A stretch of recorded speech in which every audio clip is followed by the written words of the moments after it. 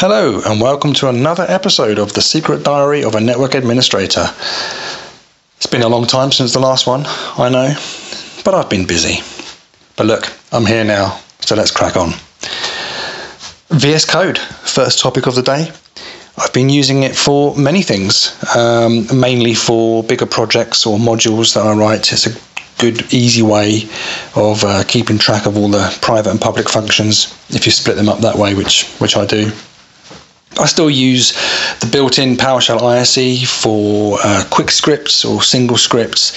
Sometimes I break out of VS Code and use the ISE just to figure out a piece of code or part of a function that I'm trying to get working. And then I'll do that in the ISE where I can test it sort of separately and then just copy and paste it into VS Code once I've got it working. That's just the way I roll. It works for me. I'd still recommend it. But I would say probably if you're just writing scripts, small scripts here and there, it's probably not worth worrying about. I've also migrated my website this year from a paid hosting solution. I was using Ghost as my blog tool, which is excellent. But I thought, why pay when I can do it for free?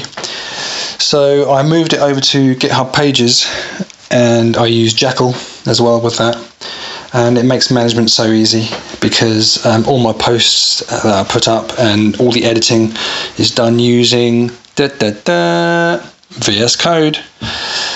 So I write my blog post in VS Code, click the button, and it commits it to GitHub, and seconds later it's live and on the blog. It's just so easy. It really is so easy. So that's something else I've done this year. And I also changed the domain name to fearthepanda.com. I didn't bother keeping the old one or putting any type of forwarding on, redirection, because I'm lazy and I wanted to save money.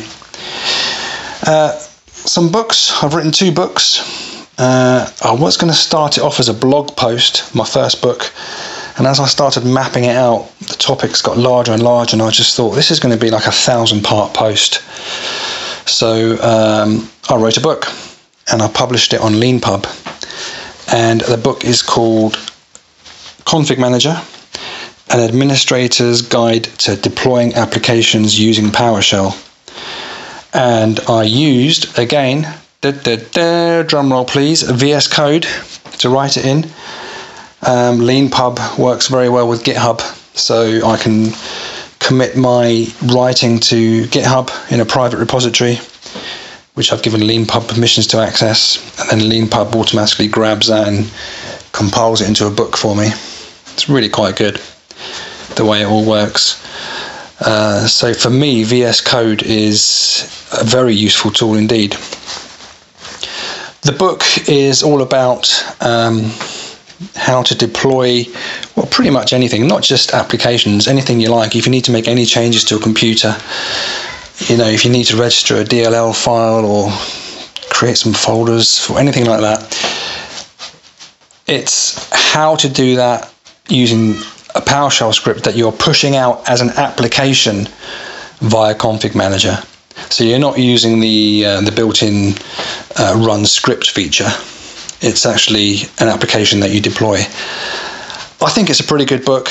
I use it all the time actually for reference for some of the things in there. Have a look. It's on LeanPub. See what you think. It is for sale. I think it's $14.99. I think it's set to $19.99, but you can reduce it to $14.99. I'm not going to lie, I've had quite a few sales, to be honest, and no one has yet refunded it, and that's since March or April, I think, I finished the book, although it's recently had an update last month, I think, or the month before I've updated it. Have a look, read about it on the contents. I don't want to oversell it really. I haven't advertised it anywhere actually. Right, so that's that. So it's just another example of using VS Code and how versatile VS Code is. Something else I've done this year is our user creator routine, which is a very large PowerShell module that our user support staff run. I completely rewrote it from scratch. There was like a small tool that the help desk staff would run from their machine, which interacted with a main program, a main PowerShell script running on a server, which wasn't the best way of doing things, but we needed a script really quickly. But I rewrote it using VS Code, again, obviously. Broke it all down into many private functions, a couple of public functions, and it now runs directly from the help desk user's computer, so there are no server-side components. It's so much better than before and more efficient. It's a lot easier to troubleshoot because everything's broken down into public and private functions.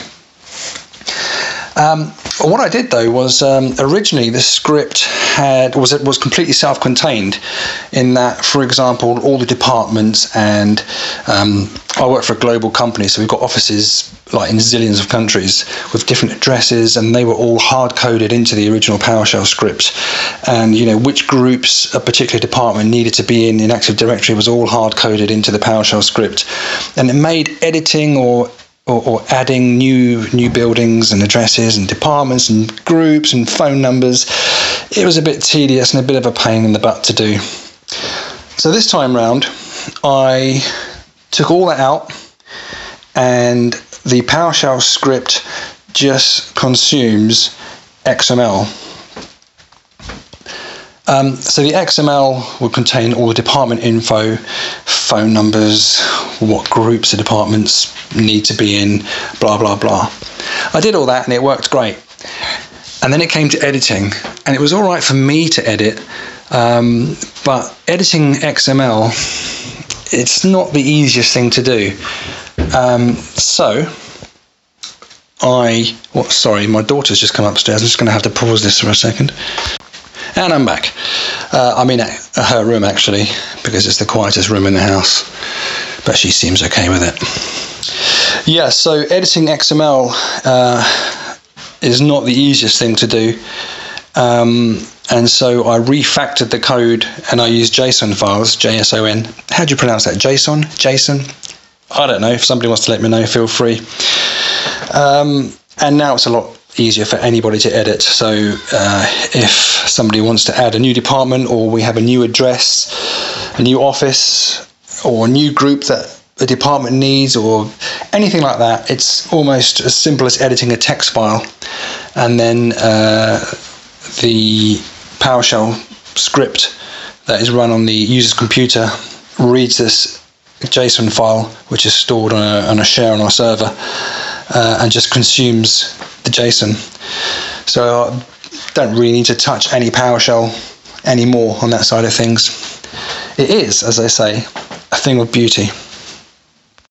The other thing I did this time with our user creator script was I created a private repository on our server. And so if I do update the code, which I have done actually a few times since it's first gone up, made some modifications, just enhanced it and what have you, you can just install it as if you're installing it from the PowerShell gallery, but it just uses our private gallery, as it were. So it's really nice for new staff as well. When we have new staff, they just go to our wiki on how to install it, follow the instructions, and boom, they've got the user creator installed on their machine. I thoroughly recommend doing that. I've written quite a few modules actually for our help desk staff, and it's nice and easy. I can update them so easily. Help desk staff can update their modules. They don't need to ask me for where the scripts are stored or anything like that. They just install dash module and boom, off they go. It's really easy to do. So have a look into that side of things if you're into it. There's something like 2 or 3 lines of code or something like that to create your repository, and then on the client side, so your help desk side, they just need to type in a one-off line of code to say that this is where the repository is, to look here for it, and that's pretty much it. I suppose I should talk about direct access. I'm migrating. Well, I've put in some AOVPN, always on VPN endpoints at various places around the world. Not randomly, obviously, in our offices. I haven't just stuck one in the post office in Frankfurt. And the idea is to migrate away from direct access. And I would say we're about 90% migrated away from direct access. The infrastructure is a lot more simple with AOVPN than direct access. Far less things to go wrong. Easier to fix if it breaks, although, touch wood, nothing's broken so far. I will say it's nowhere near as robust as direct access.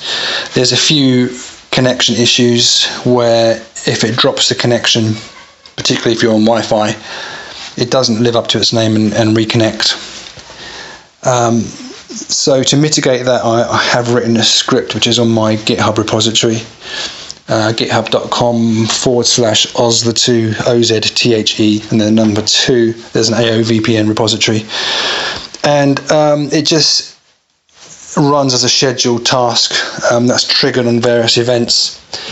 Basically, when the connection drops, it checks to see if you're on the corporate LAN, because obviously we don't want to attempt a connection if you're on the corporate LAN. And if you're not, it tries up to predefined number of attempts to automatically reconnect to your AOVPN solution. It works really well. I've seen it activate a few times on my computer because I predominantly work from home. The only time I know it's actually disconnected is because we have work folders, and it disconnects, and the work folders toast notification pops up and says, "Oh, problem connecting to work folders."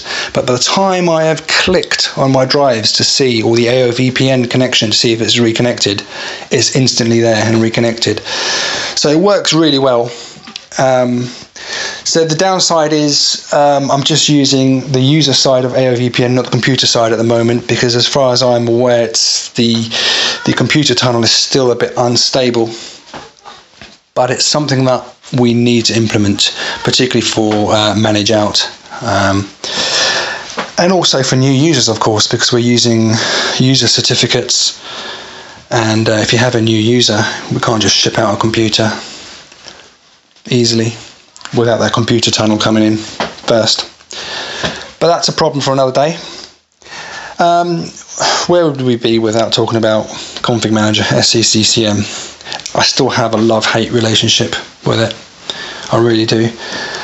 It just now, I mean, the SCCM team are so efficient. It just seems you have to update it all the time. And as I've mentioned previously, I'm not one of these guys that just clicks a button and goes update. I like to make sure that I've got backups, I've taken precautions, and I don't just want to click it and pray that everything works.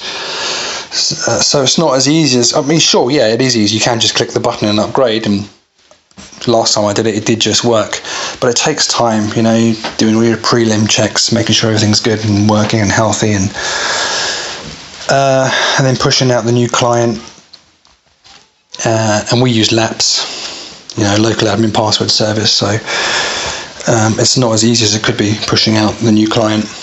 It is still easy, don't get me wrong, but it could be easier if we weren't using LAPS. So yeah, SCCM. One of the things I've done recently is I decided to break away from the integrated MDT task sequence because we just don't need it. The reason I first integrated MDT was because when I first joined the company I'm with, I realized that we had many different languages that needed to be deployed with the operating system deployment. The company I was with before, it was just UK English, so it was easy. This one we have French, German, Portuguese, you name the language, Chinese, you name it, we have to deploy it. And MDT was the way to go for that. And it got me out of a bind really quickly. to be fair. However, if you've seen the task sequence that gets created, it is massively unwieldy and hard to maintain, and particularly now with the new versions of Config Manager where you can create child task sequences, it's just so nice to have a nice clean task sequence, which I have now. So I've ditched the MDT task sequence. I have a standard built-in, as it were, task sequence for my operating system deployment. It's a single task sequence with several child task sequences, which just makes troubleshooting so much easier if I have to. I have the language deployment in one task sequence, applications are in another task sequence, etc., etc. Nice and easy. Before I had 2 or 3 task sequences as well, and as you know, if you change an application you need to change it in all the task sequences, and now with child task sequences you change it in one place because each primary task sequence can reference that single child task sequence. I think I've had enough of saying task sequence and child task sequence, so I'll try not to say that anymore. Anyway, I have a single task sequence now, and one of the hurdles that I found was how to easily deploy language packs and regional settings without the MDT help. And when I looked around on the internet, it seemed that there was no clear definitive way. There were methods out there, but they are really long-winded and hard to troubleshoot. You know, they take a long time. There's unattended files and custom variables coming out of your ears that you have to set, and in the end you end up with a task sequence that looks just as long as your original MDT task sequence. Absolutely terrible. They have mitigated that somewhat in the latest version of Config Manager. I understand there's some sort of regional settings you can set now for keyboard layout and region, locale. I haven't tried it. I haven't got it installed because I haven't had time to upgrade. It doesn't install the language packs as far as I can tell, but it certainly helps with a lot of other things. So not having that installed, I had to figure out a way of doing it in the easiest and simplest way possible, because we're forever changing, or it's not changing, but adding new languages as we expand into other countries. And I found out such a simple way to do it, and there's no information out there that I could see that has pieced all this together. So what did I do? I wrote another book. I used VS Code again, of course, and there's a book which is priced at $9.99, I believe. This is all in dollars, by the way, $9.99. It's the simplest and easiest method out there. I can absolutely assure you won't find an easier method, short of upgrading to the very latest version of Config Manager, and even then you'll still have some issues because it won't solve all of them. It's so simple to understand. You can come back to it months and months and months later and understand exactly how to edit it or add new languages or remove languages. And you can mix and match, so you can deploy in UK English but have a Portuguese keyboard and time zone or whatever. You know, you can do all of that. It's so easy. You don't need any coding experience. You don't need to understand. You just need to be able to read, basically. If you can read and have a small amount of comprehension, then you'll be able to understand this. So the book is called Config Manager, an Administrator's Guide to Deploying Regional Settings. It's on LeanPub, leanpub.com. You know, again, I haven't advertised it because it's not what it's all about. It's mainly for my reference. And that is quite a new book. I think I published it in November, early November. And it is selling. So, and again, no refunds. So I'm assuming the information's sound. There's one thing in there which I feel makes it well worth the money. It's a spreadsheet that contains all the GeoID, locales, you need to see it. It's everything you need in one line. You basically look up the language and follow the line, the row across the spreadsheet, and it gives you everything you need for when you're configuring the bits in Config Manager. I think it's going to save you hours and hours and hours and hours of research and time. But you know, have a look, see what you think. App blocker. So that's something I've been meaning to do for a while, and finally I'm doing it in earnest. I'm using something called AaronLocker, which is a guy, Aaron, what's his last name? I can't remember his last name. Aaron. The code's on GitHub. If you go to GitHub, search for AaronLocker, you'll see the code there that you need. You can download it. The documentation is excellent. And basically what it does is it's a set of PowerShell scripts, and it scans for all sorts of things that a user might have created. For example, directories in the C drive. It checks for those, for custom directories, things that are in app data that a user may have installed, and gives you a report on that in a spreadsheet, in an Excel spreadsheet. And the basic idea is you have 3 groups. You have an audit group, an enforce group, and an exempt group. And you set up an event collector server, stick your machines in the audit groups, and periodically check the logs. And then via these logs you can run another script that he's provided, which will automatically generate 2 sets of rules, an audit rule and an enforce rule, which you can then just import into AppLocker in group policy. It's so good. It is so good. The documentation is outstanding, and to be honest, if we didn't have this guy Aaron and his AaronLocker solution, AppLocker would only be 70 or 80% effective, I think. This guy makes it 99% effective. When you first implement AppLocker, I would recommend placing a few machines in audit mode, particularly if you're a large organization, because when you check the logs later from your event collection server, and the spreadsheet opens up in front of you and it shows you what would have been blocked, it can be quite overwhelming. So the way I did it, I just chose a few machines, mainly all of our IT machines in our UK office, and a couple of other machines, and then I created the rules, made sure they didn't pop up in audit mode again, added a few more, etc, etc, etc, because it can be really overwhelming. It takes a long time to get AppLocker sorted, because for quite a few days all you're doing is creating rules for legitimate software to be able to run. But once it's done, start putting the machines in the enforce group, and hopefully nothing springs up, because you've created all the rules required from the audit mode. You'll get the occasional thing. It's caused a bit of kerfuffle in the office.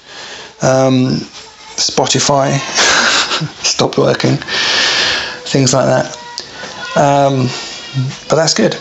People couldn't just install what they want anymore. You know, things that would normally run in app data or portable apps that they've just decided they want to download and run suddenly stopped working.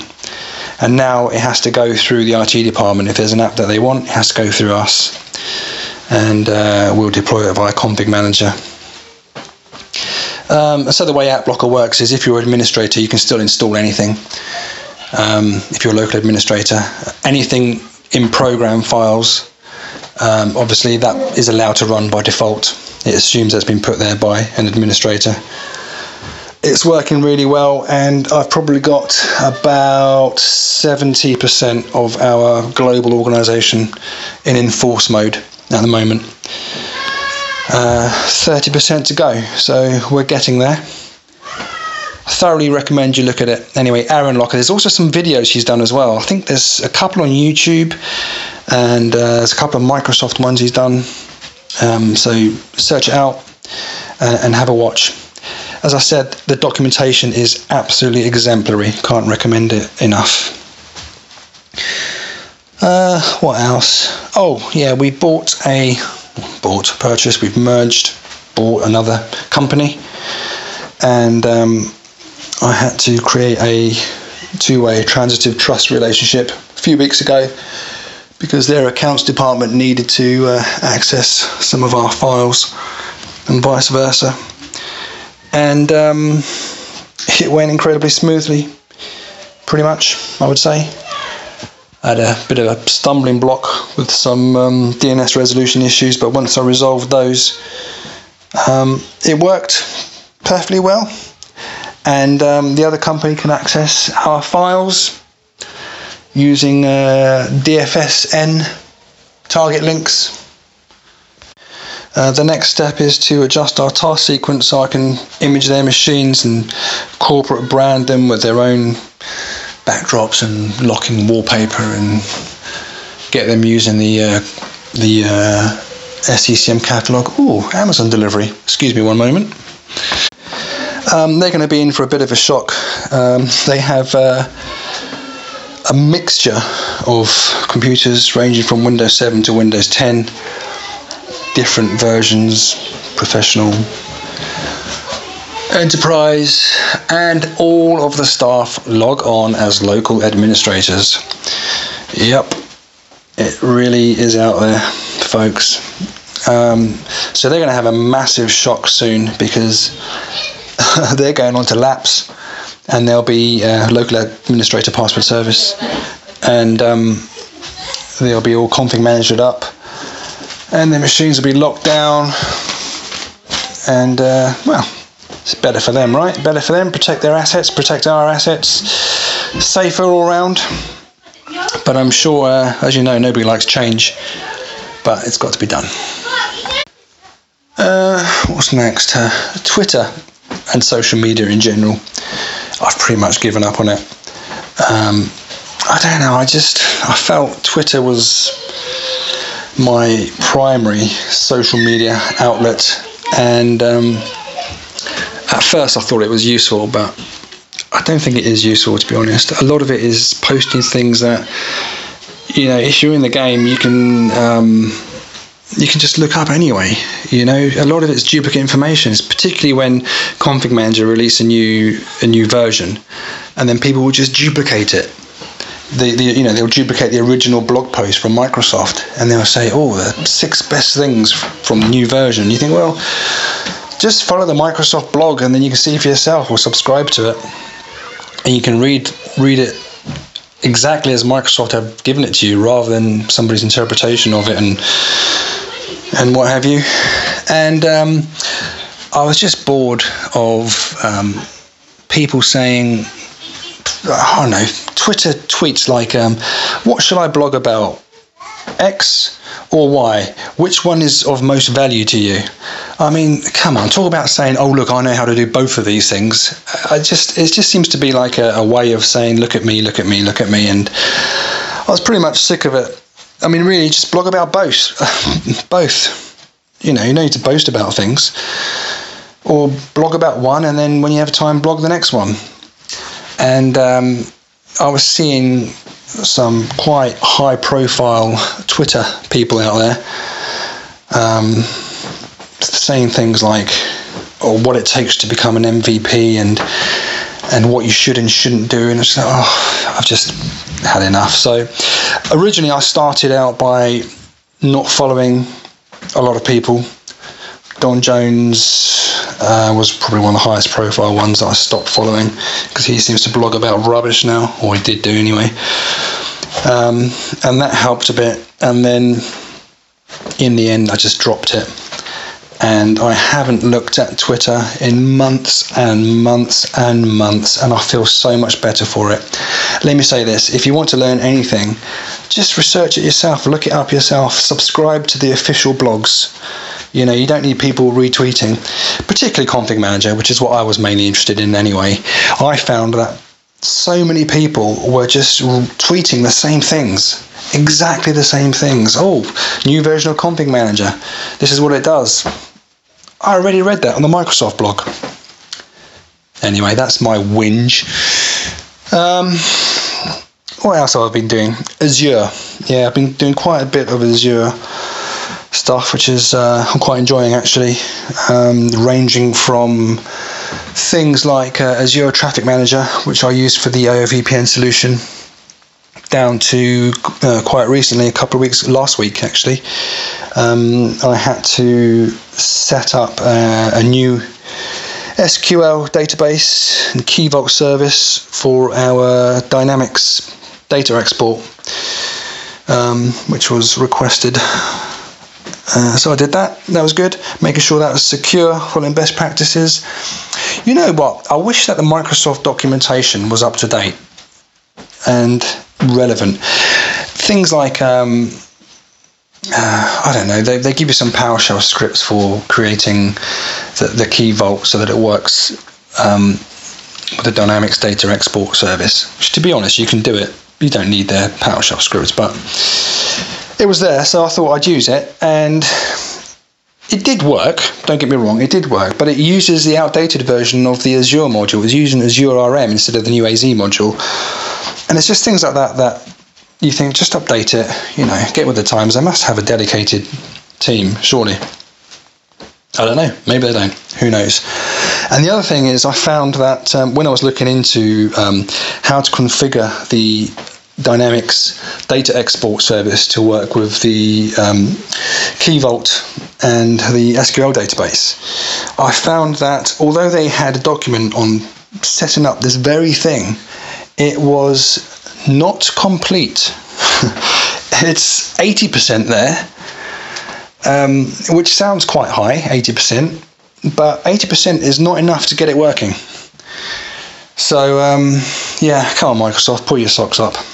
Anyway, it's working. I mean, it wasn't hard, but it's not the point, right? It's not the point. But it's fun. I'm enjoying the Azure stuff, and I think I've got lots more to come. And finally, Toast notifications. A bit of fun. Toast notifications are the things that pop up by the clock on your computer. Let's say, your antivirus is out of date, or updates need installing. I found a module on GitHub because I thought this could be useful for some PowerShell scripts that I want to write. And I found a module on GitHub that somebody's written called Burnt Toast. If you look it up on GitHub, you'll be able to find that. But of course, that's dependent on having that module installed.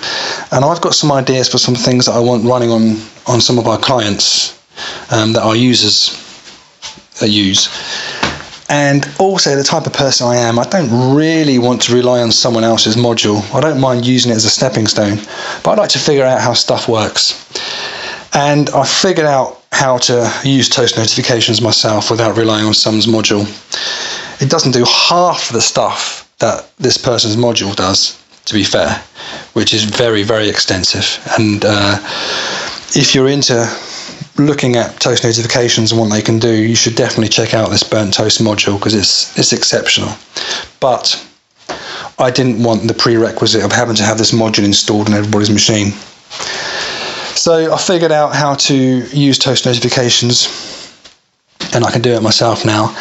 And one of the ideas I want to do is just to let people know when their passwords are about to expire, by popping up a Toast notification on a scheduled task.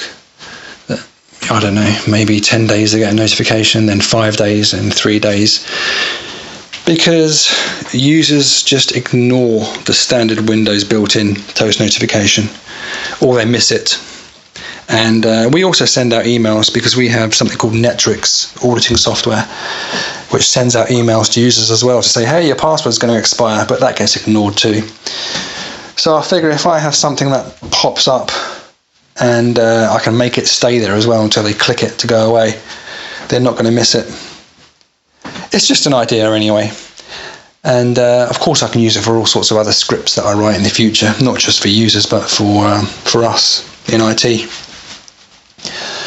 So that's it. I've got a lot that I've been doing. I've got a lot to do. I still have a new certificate server that I need to build. completely new. Oh my God, when am I going to do that? I don't know. Next year probably. I still have this other company that I've just done the trust relationship for. Got to sort all their stuff out, and I've got to put some branch cash servers in at a couple of places. It's never ending. It's never ending. So much to do. So that's what I've been up to this year so far. This is probably going to be the last blog post for this year, I would imagine. And at some point, I'll do another podcast next year. When? I don't know. So have a good Christmas, happy holidays, whatever it is you do over that period of time. Happy New Year, and I'll speak to you at some point next year. Bye.